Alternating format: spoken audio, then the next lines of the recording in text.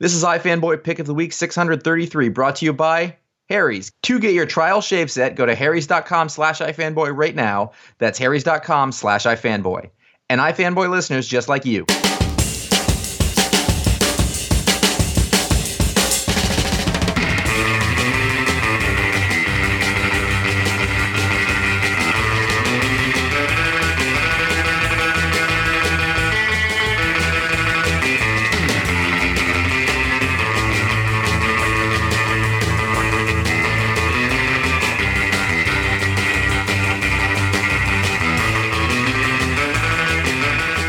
Hello and welcome to iFanboy Pick of the Week, episode 633. I'm Josh Flanagan. This is my co-host, Connor Kilpatrick. We're all about exit moves here at iFanboy.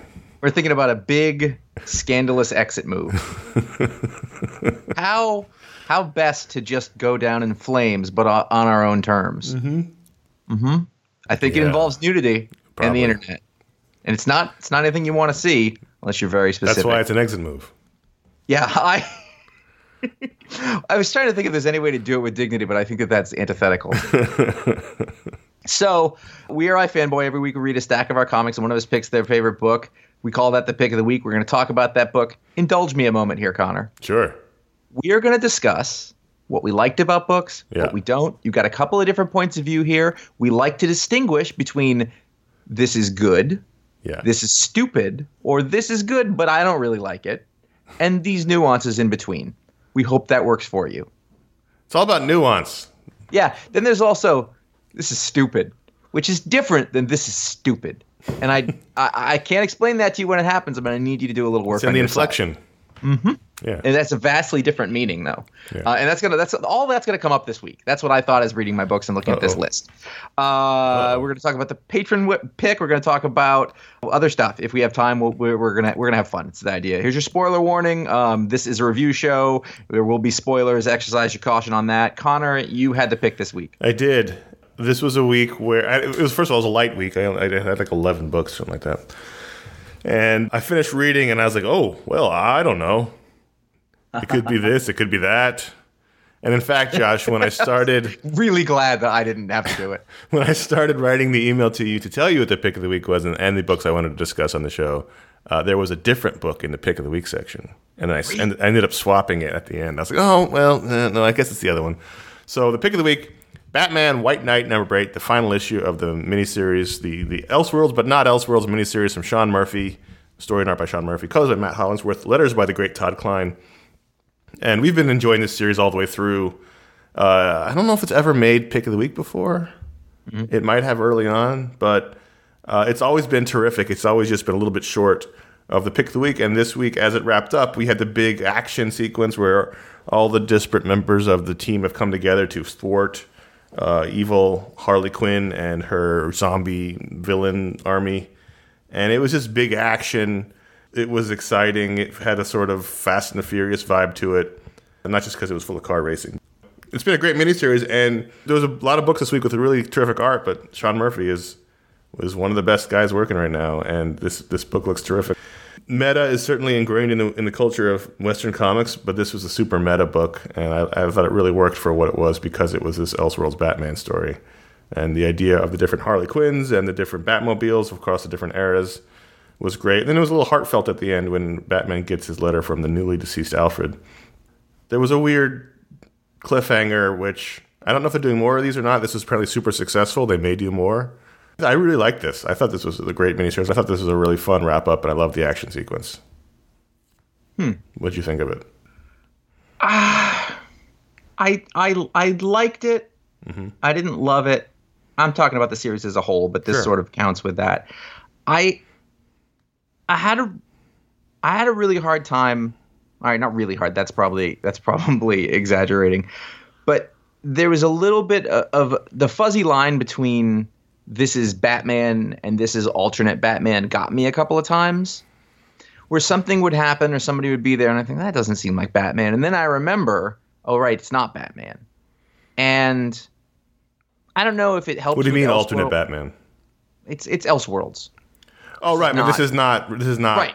I know. This is not. So the point is, though, like a lot of times, though, it I kept thinking I was in regular Batman, and maybe that's because it wasn't so far removed from the other one that the signifiers weren't there. So when something would happen, even if it was little as like one of the characters swearing, I was like, what the heck? Like it would take me out of it for a second.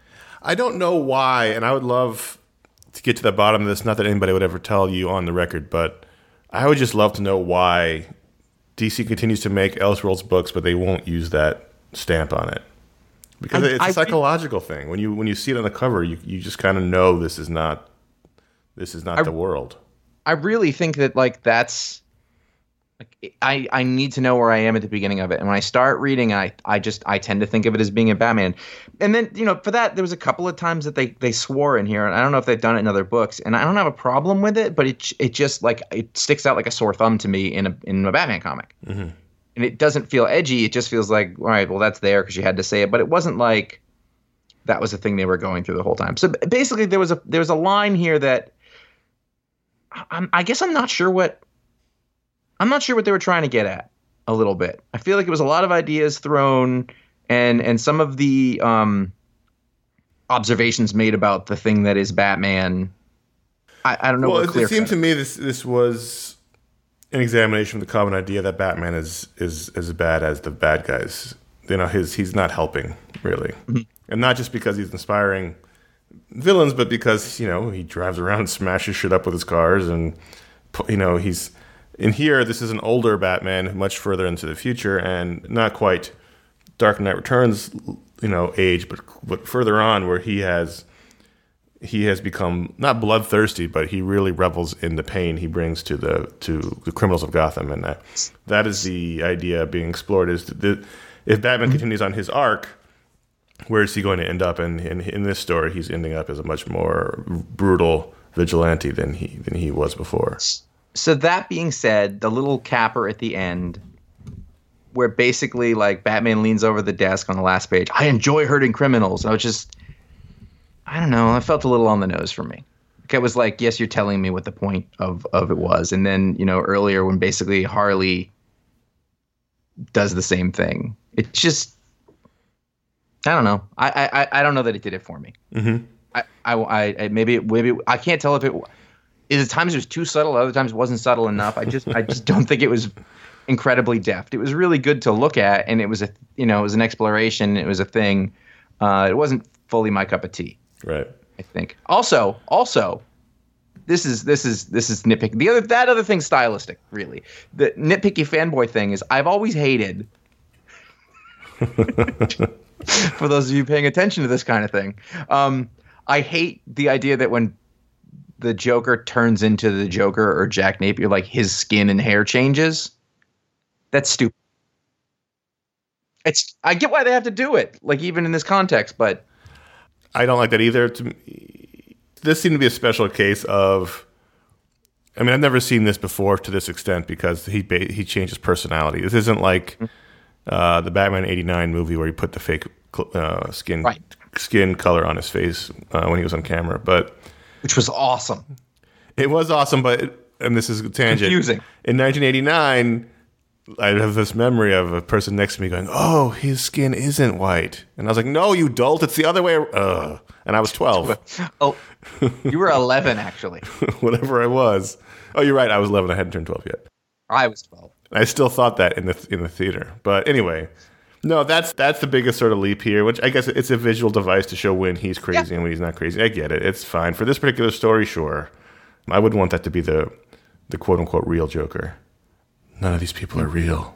And then finally, if I have one more criticism, and this keeps coming up, I'm sorry. I'm going to sound like I don't care. Yeah. But this keeps coming up. I am not into the Harley Quinn renaissance that we're going through at all. I can see that. I'm just looking really quickly. I don't think this has been pick of the week. I don't think it's made. It hasn't. I took a look. It hasn't been. It's been discussed many times, but it hasn't been pick of the week. Yeah, Harley Quinn is definitely being hit over our head. She appeared in at least 3 books I read this week. I dropped off of her main series a while back. She's not 3 series. She was in 2 comics and a cartoon I watched this week. She's all over the place. She's not going anywhere. She's getting her own solo movie. It's taking the thing that's good and then wringing everything out of it is what's going to happen with Harley Quinn. She's really great when she shows up like the Joker every once in a while, but now that she's in everything all the time, it's just not that special. She's Wolverine without even being that good. She's a great character. I really think she's terrific. There's a reason why she has hit. But the thing was, like a Wolverine, like a Punisher. Yeah. When you overdo it, she loses her specialness. When she's crazy in one book, but your hero in another book and a Suicide Squad member somewhere else, it doesn't really. It's just it gets harder and harder to reconcile the one you see as the Joker's sidekick when she's in the Justice League in a book we're about to talk about. Other small diversion. Yeah.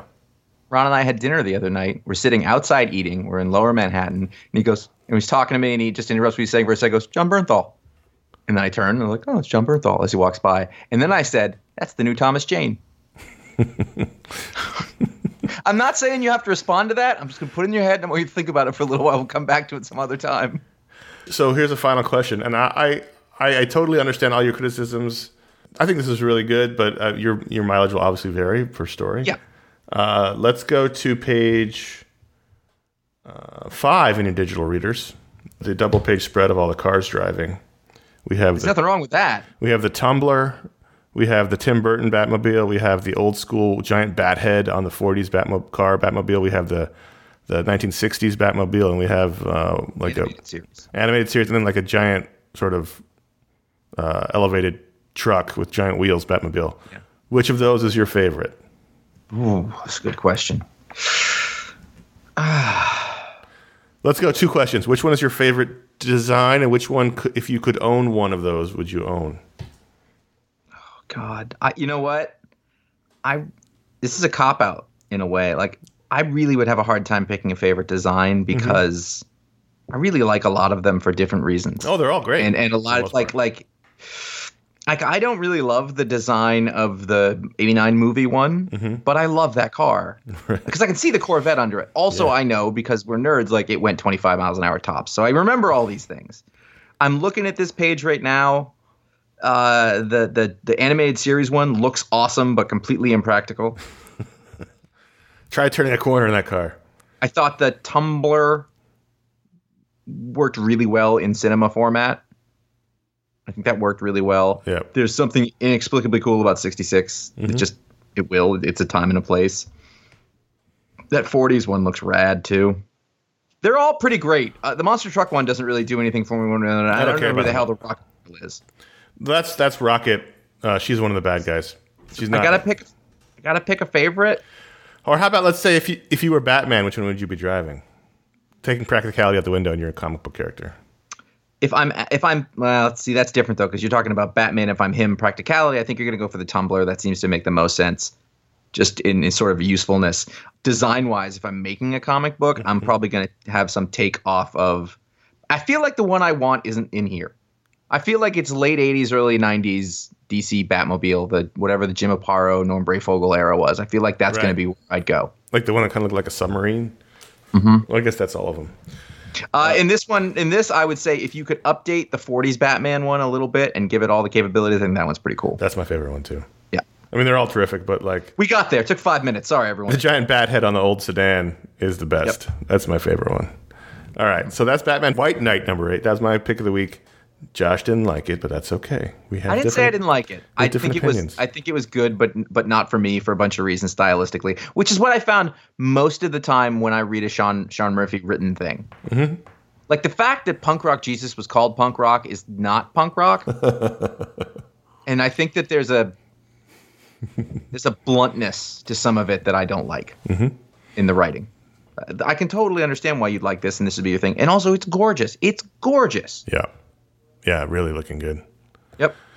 Justice League No Justice number 1. Scott Snyder, James Tynion IV, Joshua Williamson on writing duties, Francis Manapul on art. This is the, I believe, 4-issue weekly Justice League event, spilling out of the events of Dark Knight Metal and leading into the new Justice League book. This is like the bridge between that event and the new Justice League book. So this would be, for those of you playing at home, the same as Legends, which was the event spilling out of Crisis on Infinite Earths, which led into Justice League number 1 by Keith Giffen and Kevin Maguire and J.M. DeMatteis.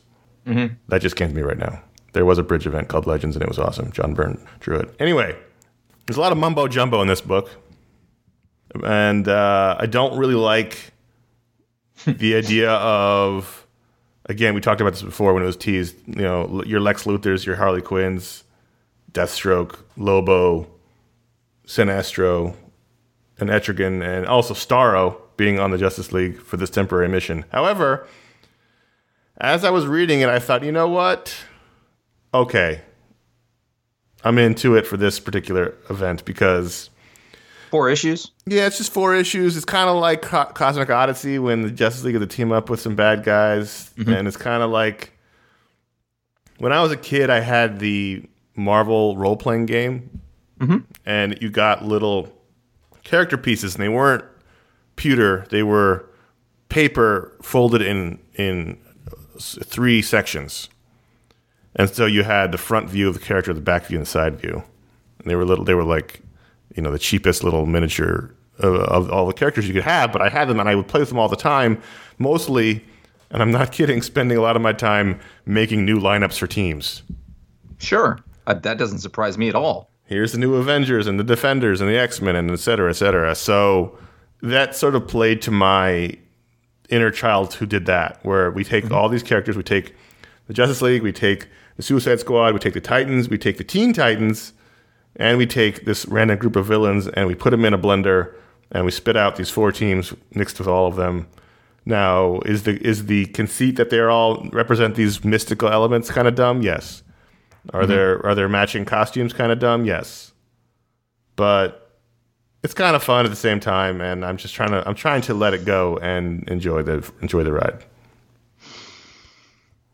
I went back and forth between this is stupid and this is stupid as I was reading this. There are a lot of characters in here that I was like, I haven't spent any time with John Jones in a while. I kind of like that. I like the conceit of Brainiac saying, your math's all wrong. Here's how this has to work. And I was like, that's interesting. That's a thing. Lobo showed up, a lot of Harley Quinn, not so much. There's a lot of obnoxious characters, which is a problem. Yeah, that's a thing. Damian, I like Josh Williamson a lot, but I was like, who the hell is this? He's got the attitude of Damian, but the dialogue wasn't right. Damian telling off Dr. Fate. Dr. Fate should have punted him into the netherworld. Well, this is, I think this is where we are. I'm with you. Let's get rid of Damian. He's stupid.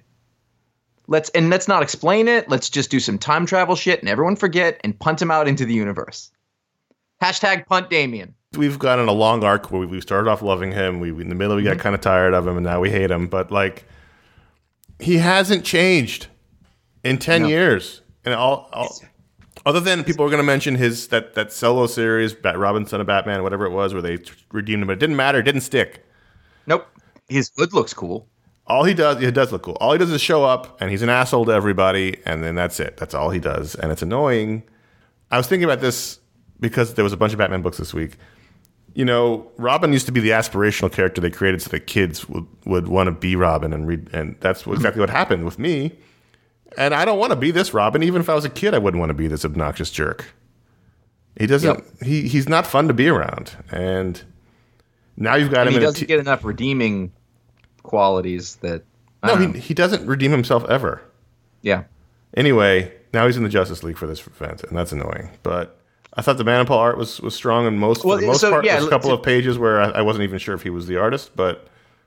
I had that moment too, and no one else seems to be. This is artist Francis Manipul, so I have chosen to I thought, wow, this is really kind of interesting for him. And there were a couple where I was like, oh, that's clearly Manipul, and other was I was like, is this the same dude? It was the Amanda Waller page, wasn't it? Yep. Where she's looking at the screen. I thought, oh, there's another artist. Nope. I liked whatever texturing he's got going on here. I do too. He's good at that. That was a thing in his Wonder Woman series that we noted. I don't know what it is or how he does it, but it's really nice. Finally, I have 2 points. Yeah. One, when Brainiac's head exploded, did that kill all the psychics back with Amanda Waller too? Because it should have. That would have been awesome. Well, weren't they the ones that exploded his head? Yeah, but maybe it was a feedback loop and they all blew up. Oh, I thought they just their psychic hacking blew up the robot. That's what I thought. Yeah. Well, don't you think it would go? Anyway, it doesn't matter. And then finally, these are the Celestials. Are in the Avengers book right now. They look exactly the same.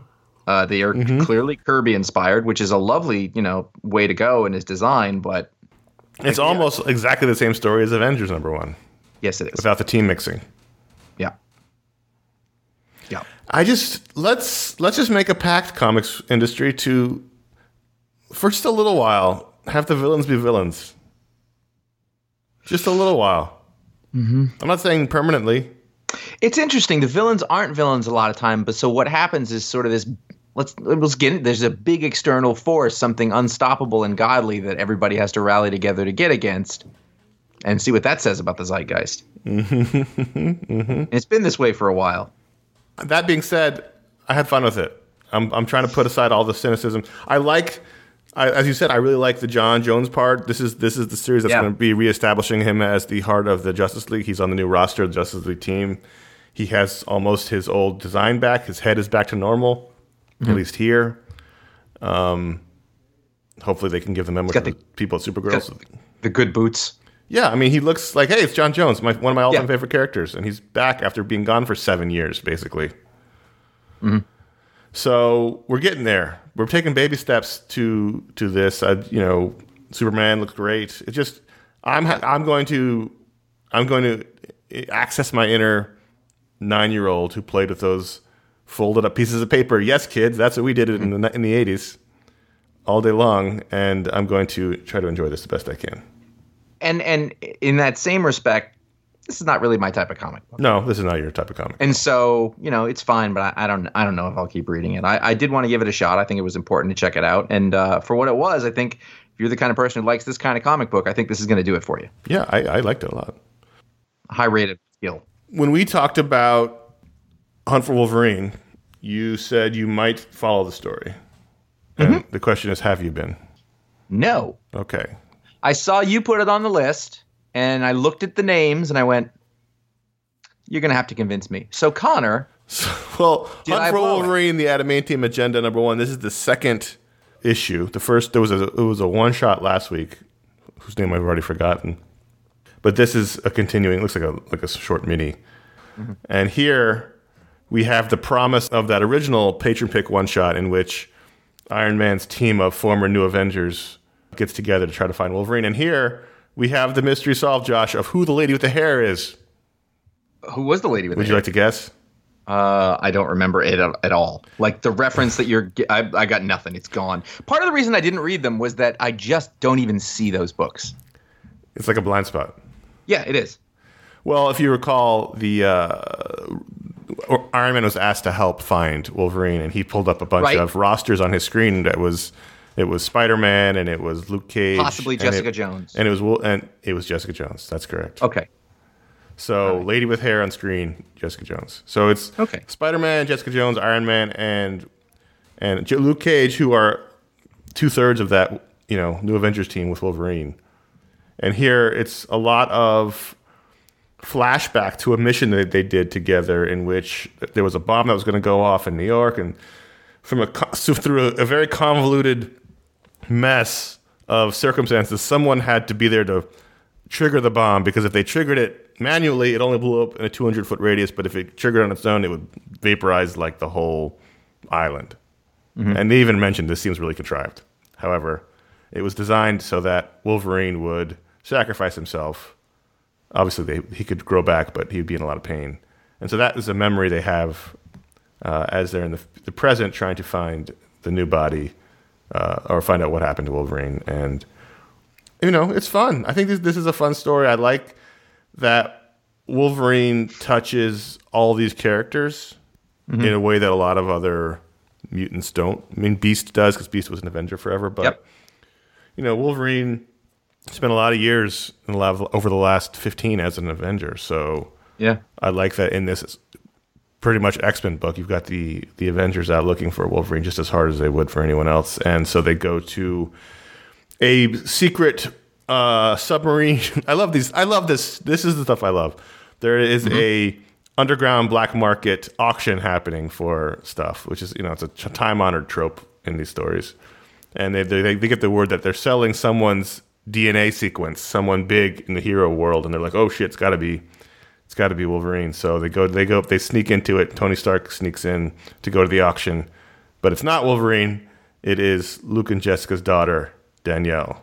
They have her DNA sequence. So now you've got Luke and Jessica on a submarine full of supervillains who have their daughter's DNA, and I can't imagine that submarine's not going to sink. So that was the big reveal at the end. I think this was fun. This was super. I think you would enjoy this. It's almost like a new Avengers book. I really like the art. The art's real good. I was looking through it, deciding whether I liked it or not. Tony Stark has a bitchin' blazer with a turtleneck. Yeah, that's pretty good. There's one, if you go to digital panel 12, it's a poor layout choice where it looks like there's a giant Tony Stark about to step on yes.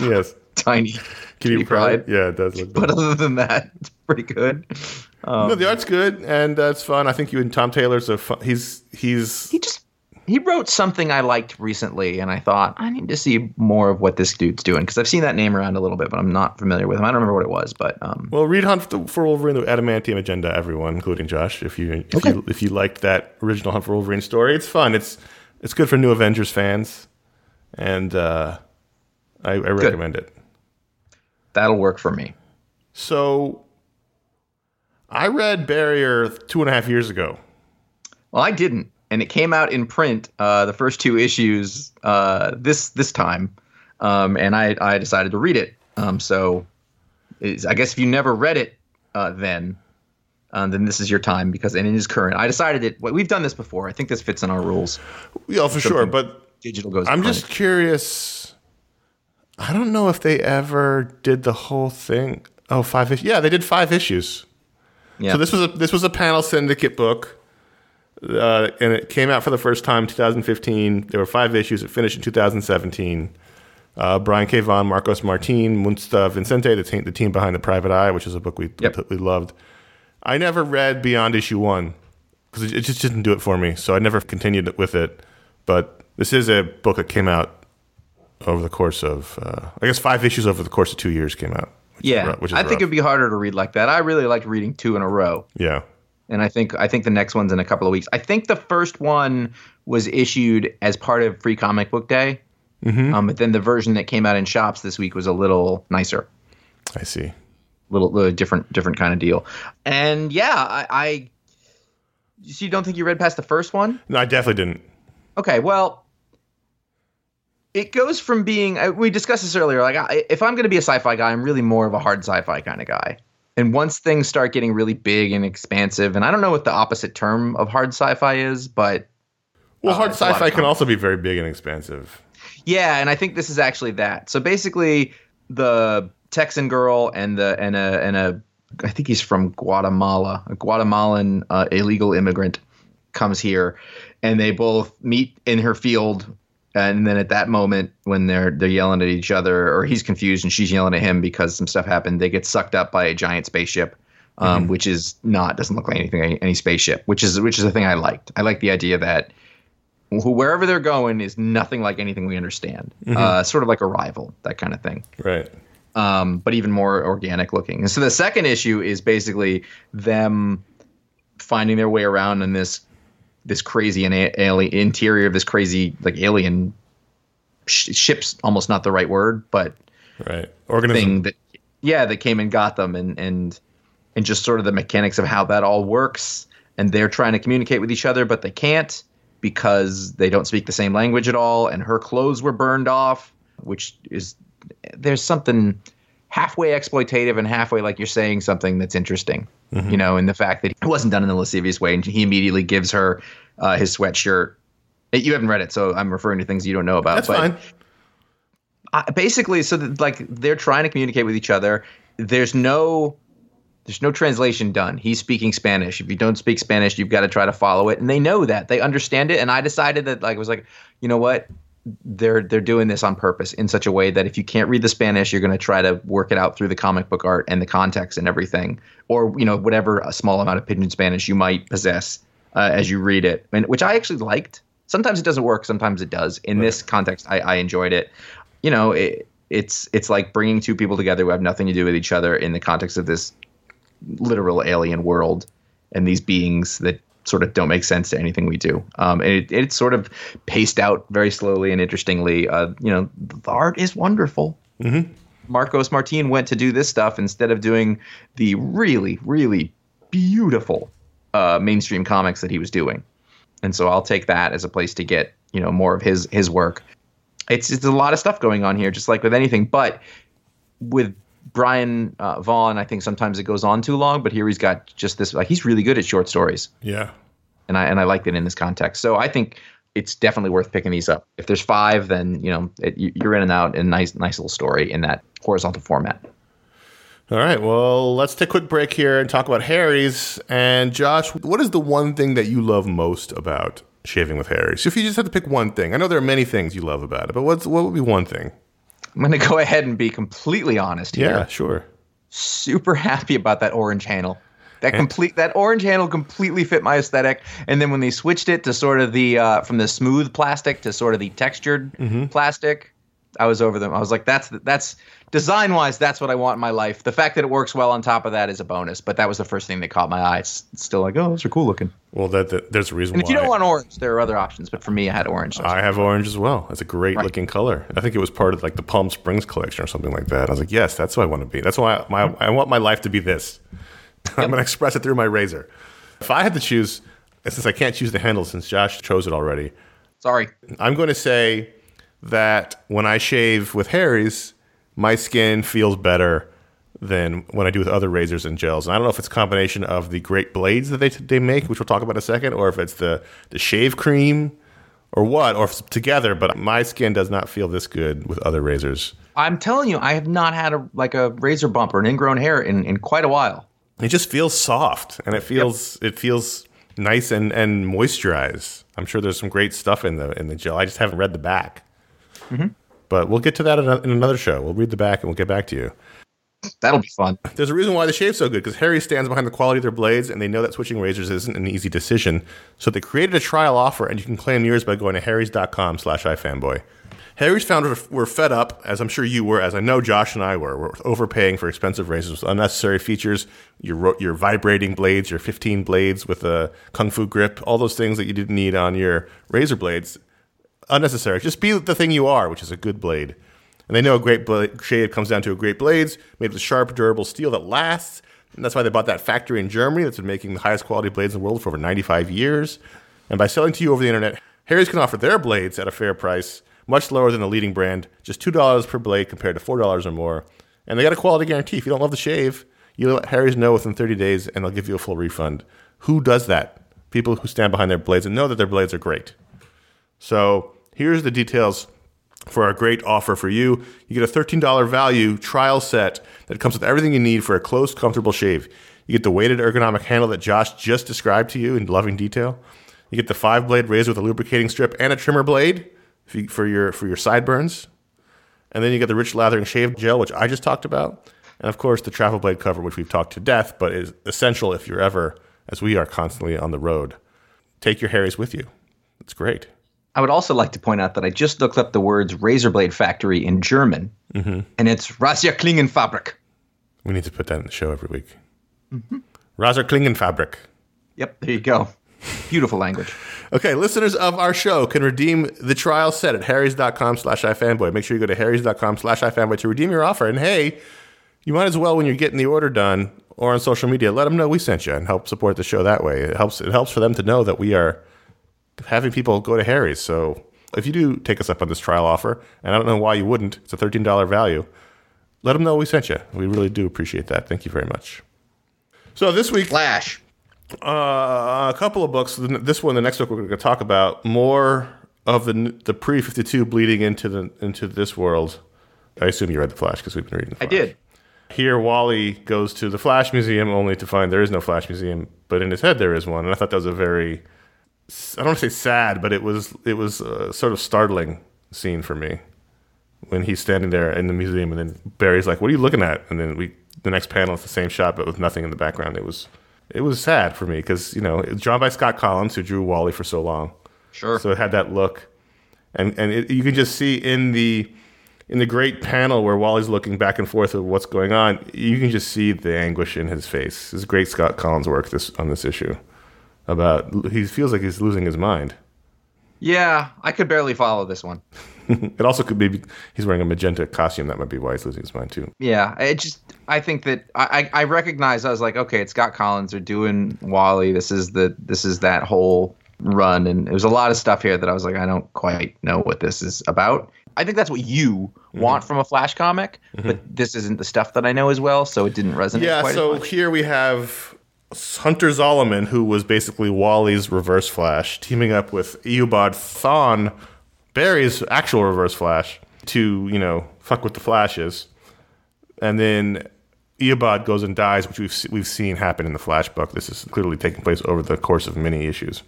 And so now Eobard Thawne, who I will admit, the motivating factor behind the two Reverse Flashes never made any sense to me, but I just go with it. The idea of I want to make these heroes better by making their lives terrible, it's always seemed very flimsy to me. However, you just kind of roll with that. So clearly here, because this is prelude to Flash War, and then at the end it says Flash War begins, he's going to be manipulating Wally and Barry into conflict, I guess. I don't want that. Yeah, no one wants it. So yeah. We'll see. So wait, Hunter Zolomon, that was Professor Zoom? No, he was basically Wally's version of Professor Zoom. Professor Zoom is Eobard Thawne. Okay, that's what I thought, who's also Reverse Flash. Right, and then he died, obviously. Remember, because Barry in the original continuity killed him. That's why he went on trial. And so then Eobard Thawne, Hunter Zolomon started wearing that costume and terrorizing Wally in Jeff Johns' run. Okay, that I remember, and that was the first Reverse Flash I ever read. Right. And so I was like, what's going on? Who is this person? It's very confusing. It was very confusing. Like, Reverse Flash keeps showing up, but he keeps dying, and I was like, I can't. It's a lot. That's why Wally's freaked out. Imagine living it. Yeah. Imagine living it. We just read it. Yeah, I hear you. It's confusing enough. Brief mention of Detective Comics 980. We've been talking a little bit about how, I have been talking about it, how Tim Drake from the future of the pre-continuity, of the pre-52 continuity. So somehow, in the future of that world, which stopped, has showed up to terrorize the Bat family, because in that future, Batwoman turned evil and destroyed the Bat team, and so he's showing up to stop that, even though now he realizes this is a different world. So this has been the conflict happening in Detective. And here, Stephanie Brown, spoiler, and the orphan. Wait, were you warning me, or were you just saying her name? That is her superhero name.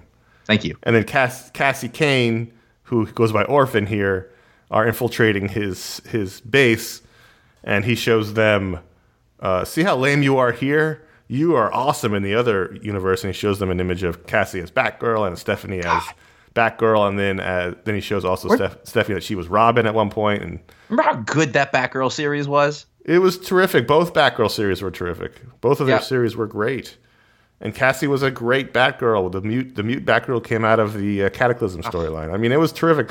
He's like, yeah, look how awesome you were, and how lame you are now. And I was like, yeah, kind of right. Can't disagree with you there, Psycho. Oh, that book was so good. And so, no, it's just so that was a big moment where they're like, wow, so I guess in the other world I was cool enough to be Robin. That's cool. So it kind of backfires on him, because she's like, if I was good enough to be Robin in one world, I'm awesome in this world, I'm going to kick your ass. I mean, that was the moment. But still, it's like more and more of this, of referencing the past happening. And I'm trying to figure out what that all is leading to. I don't know, but did you see, I don't think I'm wrong about this, but I think that Brian Edward Hill, who's the guy who's doing that Wildstorm Michael Cray book, taking over Detective. I did see that. Yes. Yeah.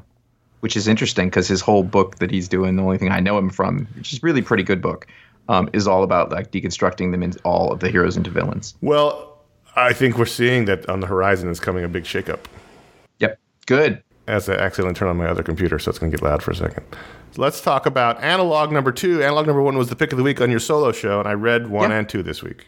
Did you enjoy it? I loved 1. 2 was fine. I thought 2 was better than 1. Interesting. Because I wasn't sure where we stood with 1. 1 was like, here's what this world is. If I had any criticism, I liked the fight. I liked the way it went. It was very like, there was a Warren Ellis sort of factor to it. And there was like a thing where like, oh, he's screwed. He has to do this thing. He's got no way around it. Mm-hmm. And like, I kind of dug that. Basically, it's a world where there's spies everywhere. So he's basically a courier. Well, the world is there's spies everywhere, because the internet, much like in the Private Eye, the internet broke open. everyone's secrets came out, so now everything important is done with pen and paper. Right, and he ferries those documents around. He's a courier, basically, secret way. Yeah. It's funny because that's very Warren Ellis, and then he goes home to his girlfriend, who I don't know if he called Garth Ennis, and he was like, "Can you just give me one of your stock female characters who's a half black, half Irish girl named Una with a gun?" And I was like, "That is a Garth Ennis villain or girlfriend if I've ever seen one in my life." Yeah. And they have kind of an interesting relationship. And I dug it. I can recognize all the disparate elements in it as other things that I've seen in comics, but there was a little twist on some of it. I like the world a lot. I like the world. And O'Sullivan, whoever his first name is a strong artist for this kind of story. Mm-hmm. Yeah, no, he's definitely. There's a lot of, again, elements of artists that I like that he's drawing here, I think. There's like a touch of Darwin. There's a little Steve Dillon. There's other things in here. And because it's Jerry Duggan, it's funny, even though it's not a comedy book. Right. There's some great bits in it because he's very funny. I'm trying to find the one I liked where the guy's waving at him. I will tell you, if I had a criticism, it's that I don't like that the main character is the guy who caused the privacy thing. I guess we'll. I'm sure that's part of the story, but like I would be fine to like watch people have to deal with that. I think the thing that's beneficial is that he carries around this secret and this guilt that he's terrified of it being exposed because no one really knows that he's the one that did it, right? Other than the people that hired him to do it, right? So he's constantly worried that people are going to find out that he's the one that did it. So I get to the end of the issues, same thing with last one and same thing with this one. I was like, well, wait, what's next? I want to know the next part, and that really is the key to like whether I enjoyed it or not. Well, it's a really fun world. I think it's a real good new Image book, which we have. What have you thought of here? What's next? Yeah, the first names are not in the book. Yeah, I don't know. O'Sullivan. There's privacy issues. So colors by, I assume, Sean Spicer, which is good to see he got another gig. Yeah, it's good stuff. You don't want him to starve. We're going to go into a corner of the room we haven't been to in a while, Josh. War Corner. And talk about World of Tanks: Citadel #1. This is from Dark Horse Comics. This is Garth Ennis's second licensed war stories using the branding of the immensely popular World of Tanks video game, but really just an excuse for him to tell more tank-based war stories. Whatever it takes, and if that is what causes the budget enough to go up enough that they can hire Irish artist P.J. Holden to draw this book that looks like this, and the colorist Rob Steen, who these are professionals. No, that's the letterer. Michael Atiyeh and Rob Steen on letters. It just looks like a professional book, and a lot of times with these war stories, they do what they can, and they suffer a little on that front. Well, his Avatar stories, the biggest downfall was the art was below professional level. But this, I mean, you're right. I mean, it doesn't really matter that it's a licensed comic because it's just an excuse, and he gets better people. And P.J. Holden's art here is really terrific. It's a little straightforward. It's a little cartoony. The characters' faces are a little exaggerated, but in a good way. Yep. At times, but. His planes and tanks are on point. His uniforms are good. Yeah, this is good, and it's the story. Just for those of you, again, this is a thing that maybe Connor and I like more than your average bear. But you've got the German and Russian front, 1943. Are we 1940? Let me scroll to the front. You keep talking. We're in July 1943. So basically at this point, Hitler has realized that it wasn't going to be as easy as he thought. The Russians are putting up a fight. It's been going on a year. So the Germans are now falling back, and they're all sort of dealing with that. So they've been doing this for a while. The meat grinder. Yep. That was their Eastern Front. There's new tanks, but like the Russians get some British tanks, and they're like, oh, these are shitty. And then the Tiger tanks show up, and the Panzer guys are like, what the hell? And the guys driving the Tigers are jerks. There's horrors in a trailer park. It's Garth Ennis at his finest. I think so good. I mean, I hate that he has to do it, but I find it somewhat amusing that he's just going around to every company at this point to get to tell war stories, and however he has to do it. How impressive is that? He's done it at Vertigo. He's done it at Avatar. He's done it at Dynamite. He's done it here at Dark Horse. I mean, I may have even missed one, but he squeezed a couple into Marvel, sort of, sideways. Right. So a little bit too. I know this is his passion. We've talked about it many times. We love it too. As long as people keep publishing these books, I don't care. Hopefully, this is a home he's found with World of Tanks. I mean, if that name on the front causes it to sell, 5,000 more or something like that, then we're golden. So I'm telling those of you at home who may not look at this cover and think anything, and you like the kind of things that we like, you should go for this, because this is good old stuff. Yes, classic Garth Ennis war stuff. So let's do the patron pick, everybody. Patron pick. So patreon.com/ifanboys, where you can go sign up to be a patron, join the other people there who are all our favorite people, and then every week you can vote to put a book into the rundown. It's a fun time for everyone. This week, the overwhelming favorite by embarrassingly big margin was Venom #1, story by Donny Cates, art by Ryan Stegman, inks by J.P. Mayer, colors by Frank Martin, letters by Clayton Callis. Well, I want to thank everyone for making this easy on us, because I don't know if you noticed, but I did an hour-and-a-half talk with the writer of this a week ago. We were probably going to read it. But, hey, your call. I'm actually fine with the choice, obviously. Okay, so this is a new take on Venom. Eddie Brock is Venom again. Since the last time I saw Venom, it was, what's his name? Flash Thompson. Yep. With no legs, doing Super Spy Venom work that Rick Remender wrote, I believe it was. Yes. Tony Moore was on it for a little while. Then Tom Fowler. That's right. It looked good. It was a good book. You take the storytelling magic of Donny Cates. You take the art magic of Ryan Stegman, who was terrific. You take J.P. Mayer's comic magic, Frank Martin's color magic, Clayton Callis' letter magic. You put it all together, and I just don't care. Yep. I mean, it really hurt my soul because Stegman is terrific. He just keeps doing these books I just don't care about.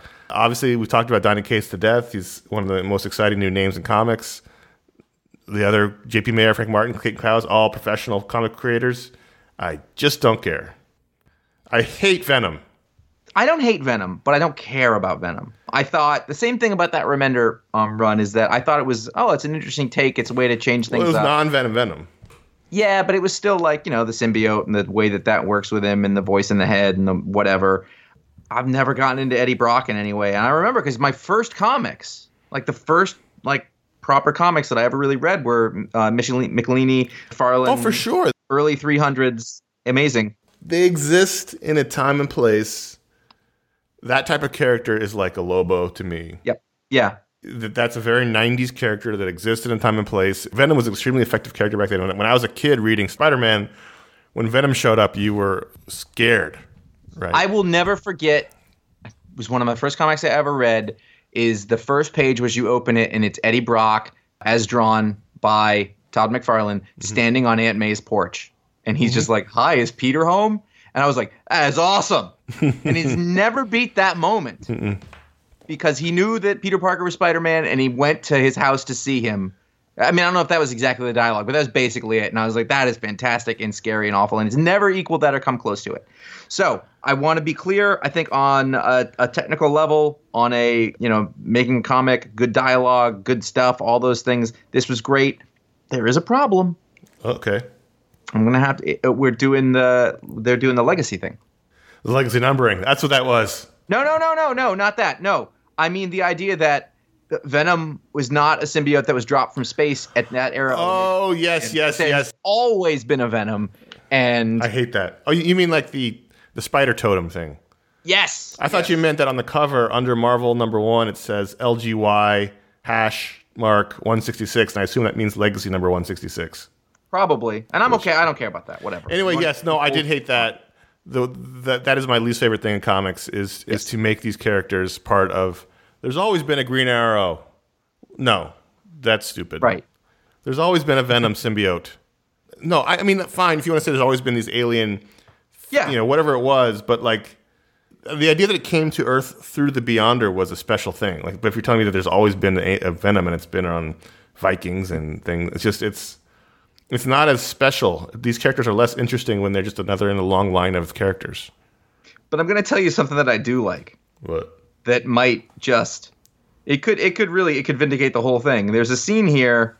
It's on the second page of the whole thing where you have various animal-themed villain henchman types. You got your Jack-o'-lantern, and then you got the bear guy, and you get he's an aardvark guy or something like that. Uh-huh. I want to just hang out with those dudes all the time. For sure.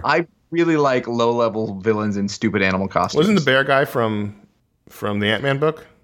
He was just in the Ant-Man book, I think. Yeah. I want more of that, though. I don't even know that there's another animal off to the side there. It's like a rhino, but he's not the rhino. I like that Stegman draws the McFarlane-style webs. Yes. I thought the book looked terrific. I just can't bring myself to care about Venom, and I just don't like that it's a Venom through the ages thing. I don't like really anything about it. So it's unfortunate. I was hopeful because of Donny Cates and Stegman that I would finally find a way to like Venom, but I just can't do it. Can't do it. Well, I mean, it's in a way, it's like it's sort of true to Venom. No, for sure. And I'm sure it's Venom. And maybe Venom fans loved it, and that's terrific. I think they did. I mean, if I was them, this is what I would want. You want a guy who can tell the story. You want a dude who is clearly, in the McFarlane lineage with Stegman. But that's not necessarily where my tastes are. For sure. I am going to read the next one. Oh, I'm sorry. You jumped on it. Let's do ratings. Sorry. Ratings. Out of 5, I'm going to give it a 3, unfortunately. I'm going to give it a 3.5. All right. And you're going to stick with it. I am. I'm gonna try the next one because I think from a storytelling standpoint, everything else that I've read from Cates in the last 6 months or so has been interesting. It's wrapped up interestingly. Mm-hmm. So I want to see if maybe there's something offered to me in the second one that'll grab me a little more. All right. So there you go. Venom number 1, the Patreon pick, patreon.com/ifanboy. That's where you can vote on the Patreon pick every week. But also, if you go to patreon.com/ifanboy and you give it the $5 or higher level, you get your very own dumb superpower on the show live. So that's how we like to thank our patrons. Josh, kick it off. Katie Clowater has vision that is 10 times better than than a normal human, but only half the field of vision. So no peripheral vision. Yeah, just it's a narrower and smaller field of vision, a little like a tunnel vision kind of thing. But what she can see within there is much more detailed, clear, and distance. Interesting. It's not really funny. I was like, no, it don't have to be funny. Yeah, but so is it 10 times the distance? It's all of the things. All of it. So 10 times the focus. So you can see distance. 10 times the distance. You can see 10 times the clarity. 10 times the magnification. 10 times the light sensitivity. So she's almost like a human microscope or telescope. All those things. It's a lot of lenses. It's just that it's a smaller half the field of vision. Well, the tragedy is she can't drive a car. Right? She could read that license plate way up over the bridge. Right. But she's not going to be able to tell if somebody's in her blind spot. Okay. Jake Brand can play sweet guitar licks using only his snapping fingers. Without a guitar, presumably. Yeah, without a guitar. Yeah. The snapping of his fingers makes guitar sounds, and he can play sweet guitar licks. Okay, now there are lots of variables to a guitar sound. So my question is it a specific type of guitar? Is it an acoustic sound? Is it electric? Is it loud? Can he choose the type of tone he wants? Are effects incorporated into this in any way? Yes. And that's just a choice. It's almost like, when someone blows into a harmonica, suddenly all kind of sounds can come out. Uh-huh. Even though they're just blowing into a piece of metal. Right. He can, by the subtle variations of his fingers, the angles, the force with which he snaps, all of these things can change the tone, the sound, as if he has pedals. I have more questions. If he snaps softly, it's more acoustic, but if he's loud, it's more like he's Slash. Uh-huh. Mm-hmm. I feel like you may have stepped in something that you weren't prepared to deal with. I'm just saying, this is only an hour-long show. I understand. So let's just say, for example, submit follow-up questions to Connor@ifanboy.com. I have 2 follow-up questions, and I know we need to move on. Yeah. So it's a choice. Then you can say I want a high gain. Like I want this to sound like a Gibson ES335 through a Marshall stack that's very loud and has a high gain on it. He can do that with the inflection of the musculature. This just the subtle movement of his fingers. Yes. Okay. Yeah. And then we're just licks. It's not playing a melody. Can't do rhythm. It's not a strumming kind of thing, but it's just like he can, I guess if he was idly rubbing his fingers, it would be more like a strumming sensation. So he could be in a band, is my point. For sure. Okay. But he'd be standing up there just, There's a bouncing visual around of with being lost. with his fingers. Mm-hmm. And I'm sure that would be a draw. But there's two ways. I mean, a lot of people get into it just because they like the visual of all the stuff. But, load in, load out, a lot easier. Cost, obviously, better. Front of house guy's probably happy if he can control the sound. He's probably going to be a meme. And then they'll be like most of the comments will be from 55-year-old guys. I don't know, man. Don't sound as good as a Gibson and a Fender, man. Right. I mean, you don't want to read the forums, the guitar forums when it comes to... I never needed effects pedals when I was young, man. Joshua Giannone. Giannone. Neither of those are right, I bet. He doesn't stink. Never. He doesn't stink.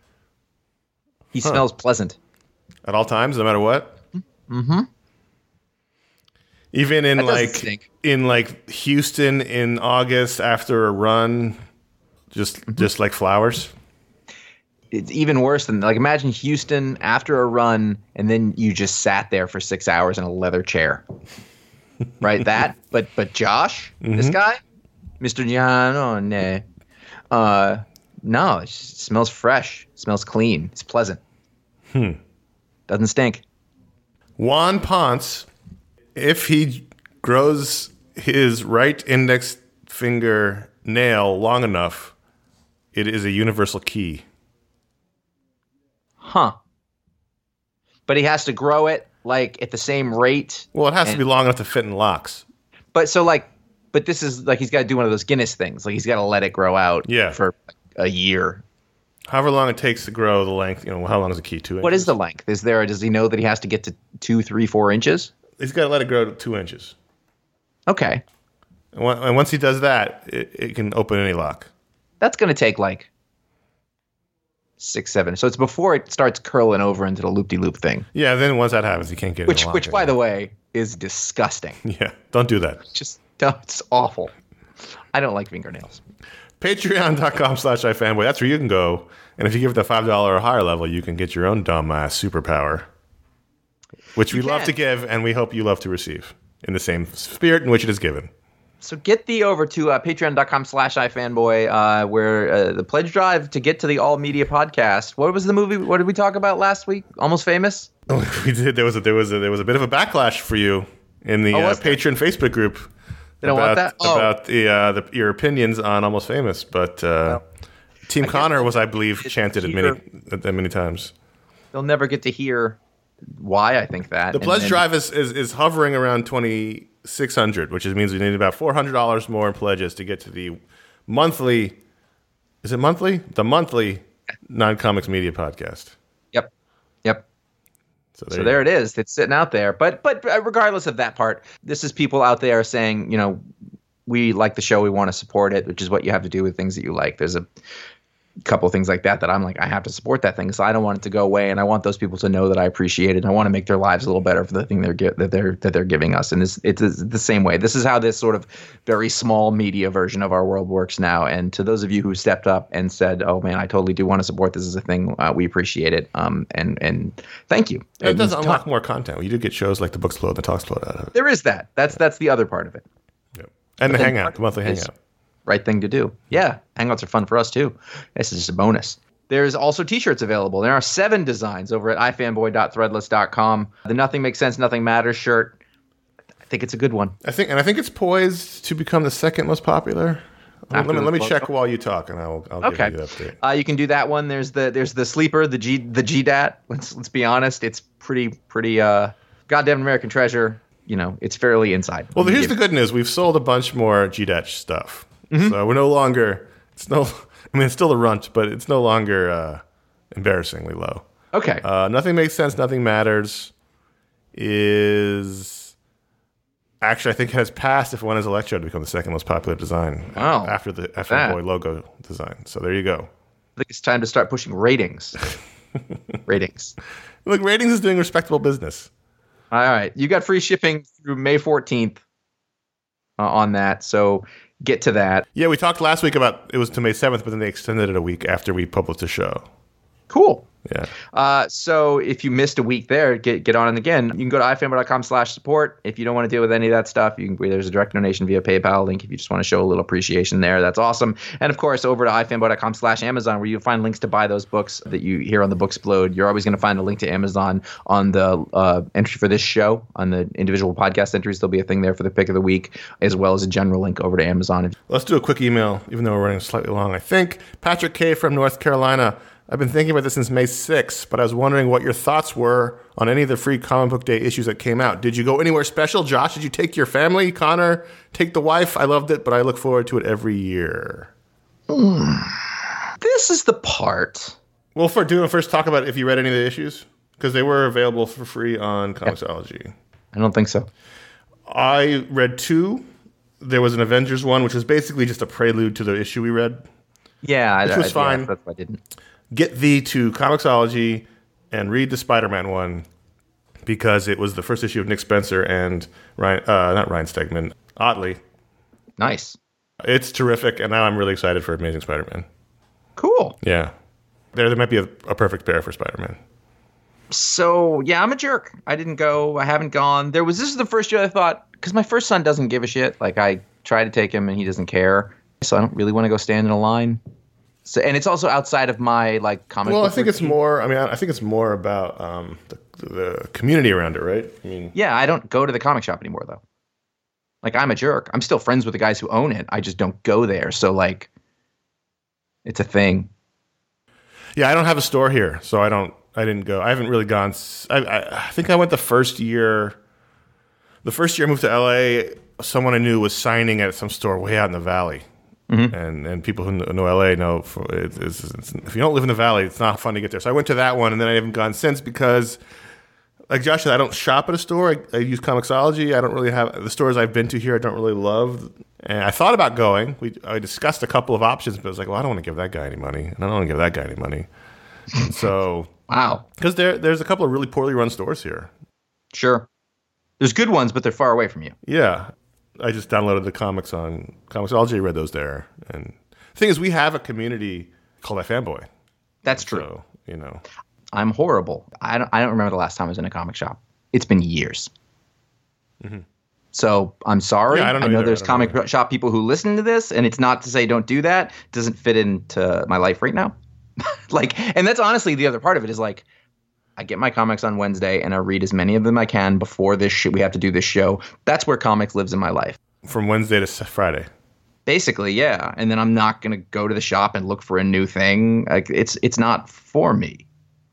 And I don't want to be around people. No, it's not.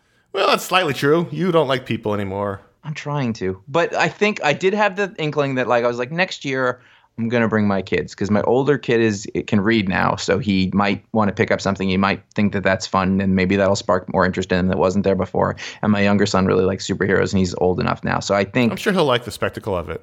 I know the guys who run my local shop. They're a great shop. They do a whole thing where they have cosplay people and there's lines. And if you like that kind of thing, it's great. It's a whole event. I want the exact opposite of that from a comic shop.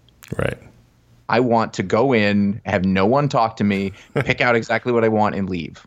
Which is how you want all your shop experiences to be. Totally. And that is not how you should run a comic book shop. Do not cater to somebody. I'm just trying to point out that this is not because you're holding up your nose at comic shops. It's just because that's your personality in terms of how you want to interact with people. Exactly. Right. Exactly. But you should not, A, be like me. Or B, comic shop should be the opposite of what I want out of a comic shop. I think the Free Comic Book Day thing, I won't say thing, but when it was created, it's been great for comic shops. Yeah. It's exactly what you want. You want to create a big bustling community around it. You want people to show up in costumes. You want there to be a hoopla. You want media coverage. You want a big line out the door. You want signings. That's the community you want to create around a shop. I just don't have a shop here in LA that I like enough near me that I would go to do that. Because I'm not going to support a shop I don't think is run well or run in a friendly manner or, Yeah, that was a great shop. I loved that shop I went to in Burbank, but you're nowhere near that. No. I'm closer to Las Vegas, I think. Actually, technically, that is incorrect. You'd have to almost go through burp. Anyway. So thank you, Patrick K. from North Carolina. Those are your answers on New Free Comic Day. It's a great thing. I just do it remotely. Mm-hmm. Contact@ifanboy.com is how you can email us to get on the show like Patrick. Let's wrap this thing up. You can find back in the feed the Talksplode interview I did with Donny Cates, where we talked about his career. It's a long show. It was really interesting and fun, and I've gotten I mean, I usually do, but I've gotten a lot of really good feedback on it from people who liked it. Specifically, a lot of people who've, aspiring creators and things like that, who said it gave them a bit of a zip in their step, which I love to hear that. And I think Donny would love to hear that. You might need to do a follow-up to investigate the cakes issue. I did not talk about the cakes thing because it's your joke. I know. I'm just saying it may scream out for a sequel. I can give you his email. A 30-second sequel. I think that'd be hilarious. Anyway, what else? What do you have coming up? What do we have coming up? We have Booksplode. The May Booksplode will be coming out later this month. And here's what you need to read.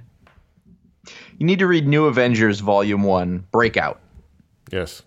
You may remember this as the beginning of Brian Michael Bendis' run on Avengers. And as he moves over to DC, let's look at the thing that sort of solidified him as the mainstream Marvel guy and this run and what it did for us and how it looks, however many years later. How many years later is it? Let's see. Let's not think about it. That show is going to be recorded later in the month. It's probably going to come out the week of the 21st, right before Solo comes out. Yep. So look for that later in the month. Booksplode, New Avengers Volume 1 Breakout is our next Booksplode. And our next Patreon Hangout, if you're a patron, May 20th. I had May 2nd on my script, but that can't be it. May 20th will be our next Patreon Hangout. It's a Sunday night, usual time, 6:30. We haven't written it down yet. Once it goes on the Patreon page, then we'll be locked in on time. But May 20th, Sunday, is our next scheduled Patreon Hangout, which we do an hour of goofy nonsense for the patrons live. Yeah. On the internet. I can't find in this book the time when it came out, but I do know that at the time, Wizard 163 did a cover based on it. Right. So there was Wizard then. Look back in the feed. 2006. Ooh, really? Oof. All right. Mm-hmm. Look back in the feed and you will find, this is the year after we started the show, you will find a podcast on Batman Ninja in which Paul and Ryan and I, the iFanboy Brain Trust, looked at Batman Ninja, the latest DC animated film. It's an anime film. It's crazy. If you like anime, if you like Batman, it's worth checking out. So look back in the feed for that. And coming up, Deadpool 2, there'll be a show on that next week. And then, as we mentioned, Star Wars: Solo will be the week of the Booksplode. So those are the shows coming up this month. Star Wars: Solo. Solo.